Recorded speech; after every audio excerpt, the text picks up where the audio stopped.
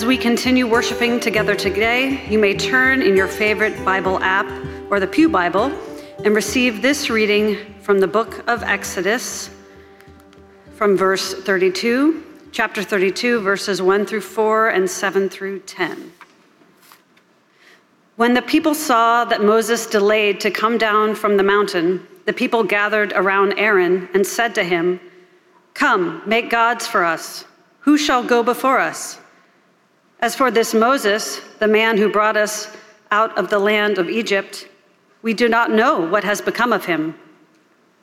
Aaron said to them, "Take off the gold rings that are on the ears of your wives, your sons, and your daughters, and bring them to me." So all the people took off the gold rings from their ears and brought them to Aaron. He took the gold from them, formed it in a mold, and cast an image of a calf. And they said, "These are your gods, O Israel, who brought you up out of the land of Egypt." The Lord said to Moses, "Go down at once. Your people, whom you brought up out of the land of Egypt, have acted perversely. They have been quick to turn aside from the way that I commanded them.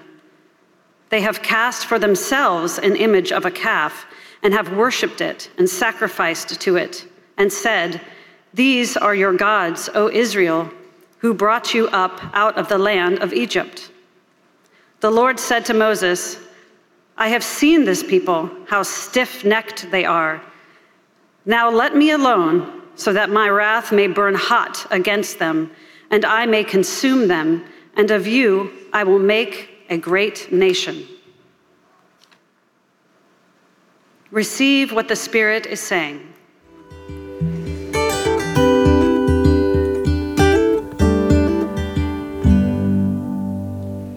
Some might call this my swan song as the acting senior pastor here at Foundry. But I really haven't been here that long, so we'll just call it my duck song. I'm overwhelmingly grateful for this journey that I have taken with you. While Ginger's been away on renewal leave, the thing that makes a trip fun is your traveling companions. And you've been wonderful traveling companions. You have a staff here that its teamwork has left me speechless time and time again. You're fortunate to have them. And yes, it's flown by too quickly.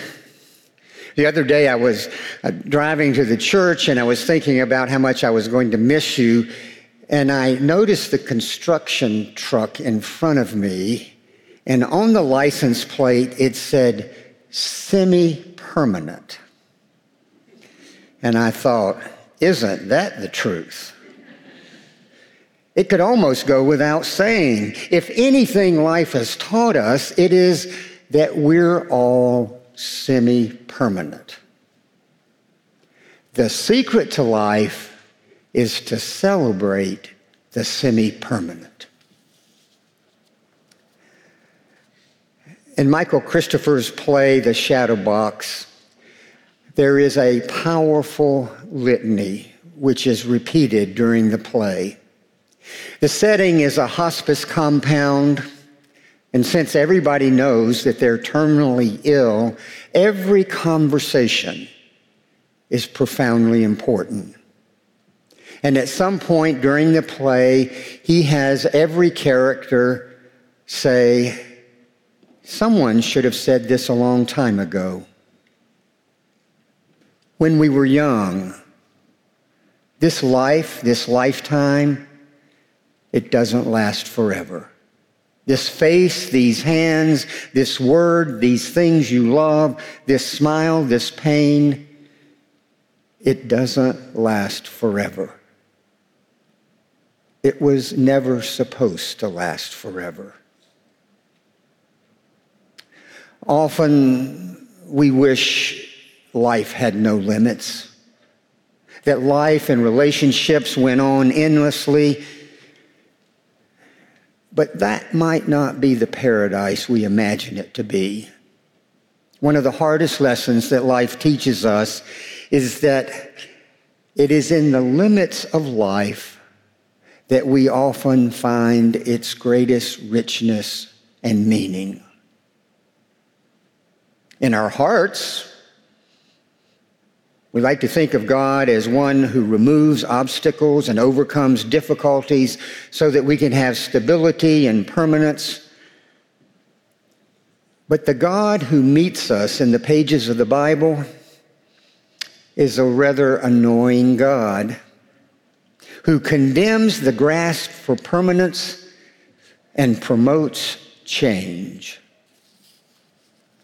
Today's lesson from the 32nd chapter of Exodus finds Moses, who has gone up to Mount Sinai to talk to God, but he stays so long, the people get restless. They wonder if he'll ever return. Now, Moses was not only their contact with God, but the only stability in their lives in the transition from Egypt to the wilderness. They got to where they simply couldn't live any longer in a state of flux and uncertainty. They had to do something to get permanence in their life.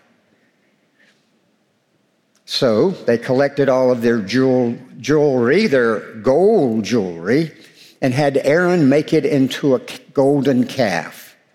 Something they could see and touch and say, "This is our God." But when Moses comes down from the mountain, he is furious. He not only destroys the golden calf, he pulverizes it and makes them add it to their drinking water. But more importantly, he replaces the golden calf with a tent of all things, the tent of meeting. The tent was not an image of God, but it wasn't greatly unlike our churches today, in that it was a place where one could go with the hope that God would show up on a regular basis and meet us. But what kind of God would replace a permanent and secure statue as an inspiration for worship with a flimsy tent? A tent is the epitome of transient living. It's made to be picked up and moved constantly.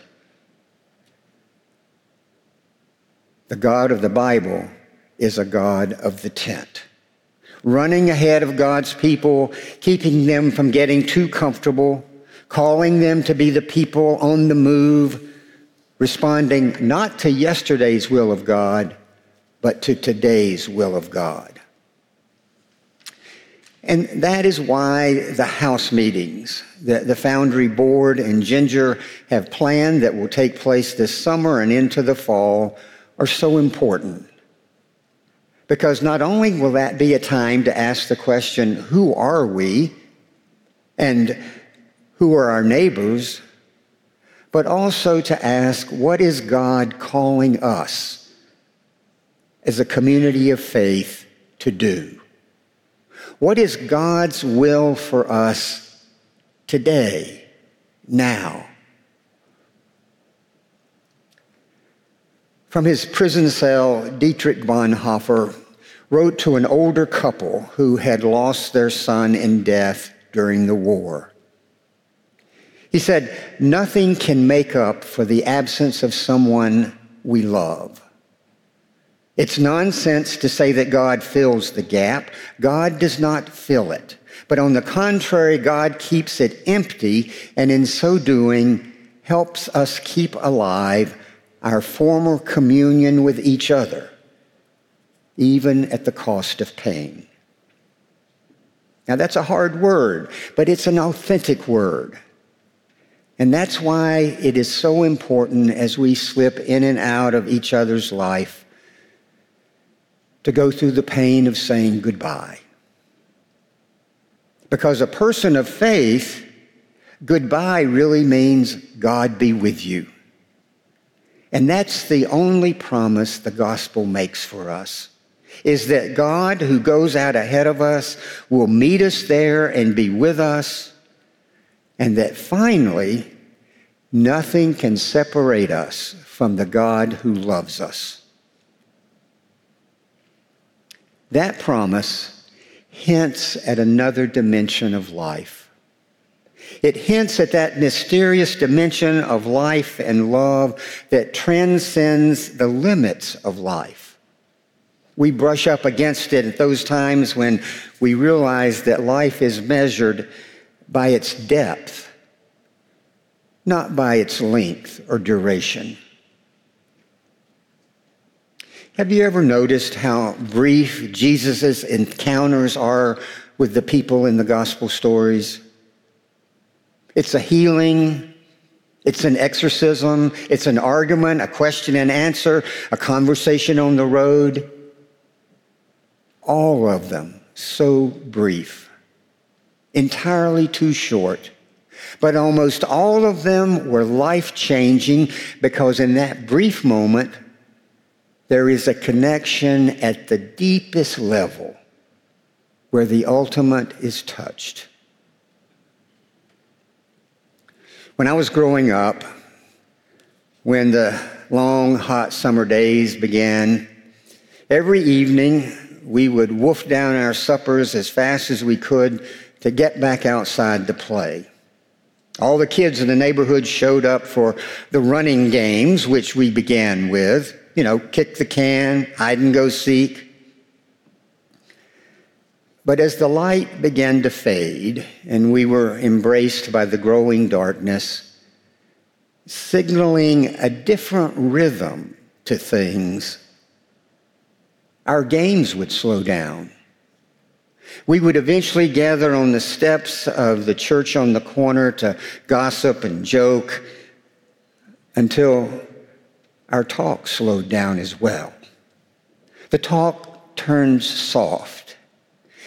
And with it, we shared fantasies about what we'd be someday, and what we'd do, and where, and how, and with whom. And we would wait for the voice of our parents calling us to come in. We would resist the first call and the second call, waiting for the edge in our parents' voices, or using our first and middle name, and we knew they meant business. But in the meantime, there was a special feeling, a certain spirit that gentled and lowered the barriers between boys and girls, older and younger, poor and poorer, bright and not so bright, as we shyly spoke together of wondrous things. In that church-saturated culture, we even attempted to speak of the holy, our version of ultimate reality. My theology has changed since those days, but what I have kept from those smudged-faced, scratched-legged buddy gatherings is the need for a tent of meeting, a need for church as a place where we let down our defenses and dare to share who we really are and what we dream of at our deepest level. A place where our defenses drop away and we dare to speak our truth. And we dare to listen to other people's truth. I've always remembered with gratitude those times in the North Carolina summers, but I don't think I fully appreciated them until I read that John Updike wrote that the great artists are those who almost defiantly keep playing after dark. And I find that to be such an inviting image. The ones who keep playing after dark, the ones where only the eye can see and only the heart can see, those are the ones that create something that helps us break through from our rutted realities and allows us to touch one another in our deepest places. As it is with musicians and poets and painters, so it is with us, who really are artists in life. Fantasy is the dancing partner of faith. Imagination is the beginning of transformation. It is that assurance which gives me the courage to dare to say to you, goodbye. God be with you. And never, never stop playing after dark. Amen.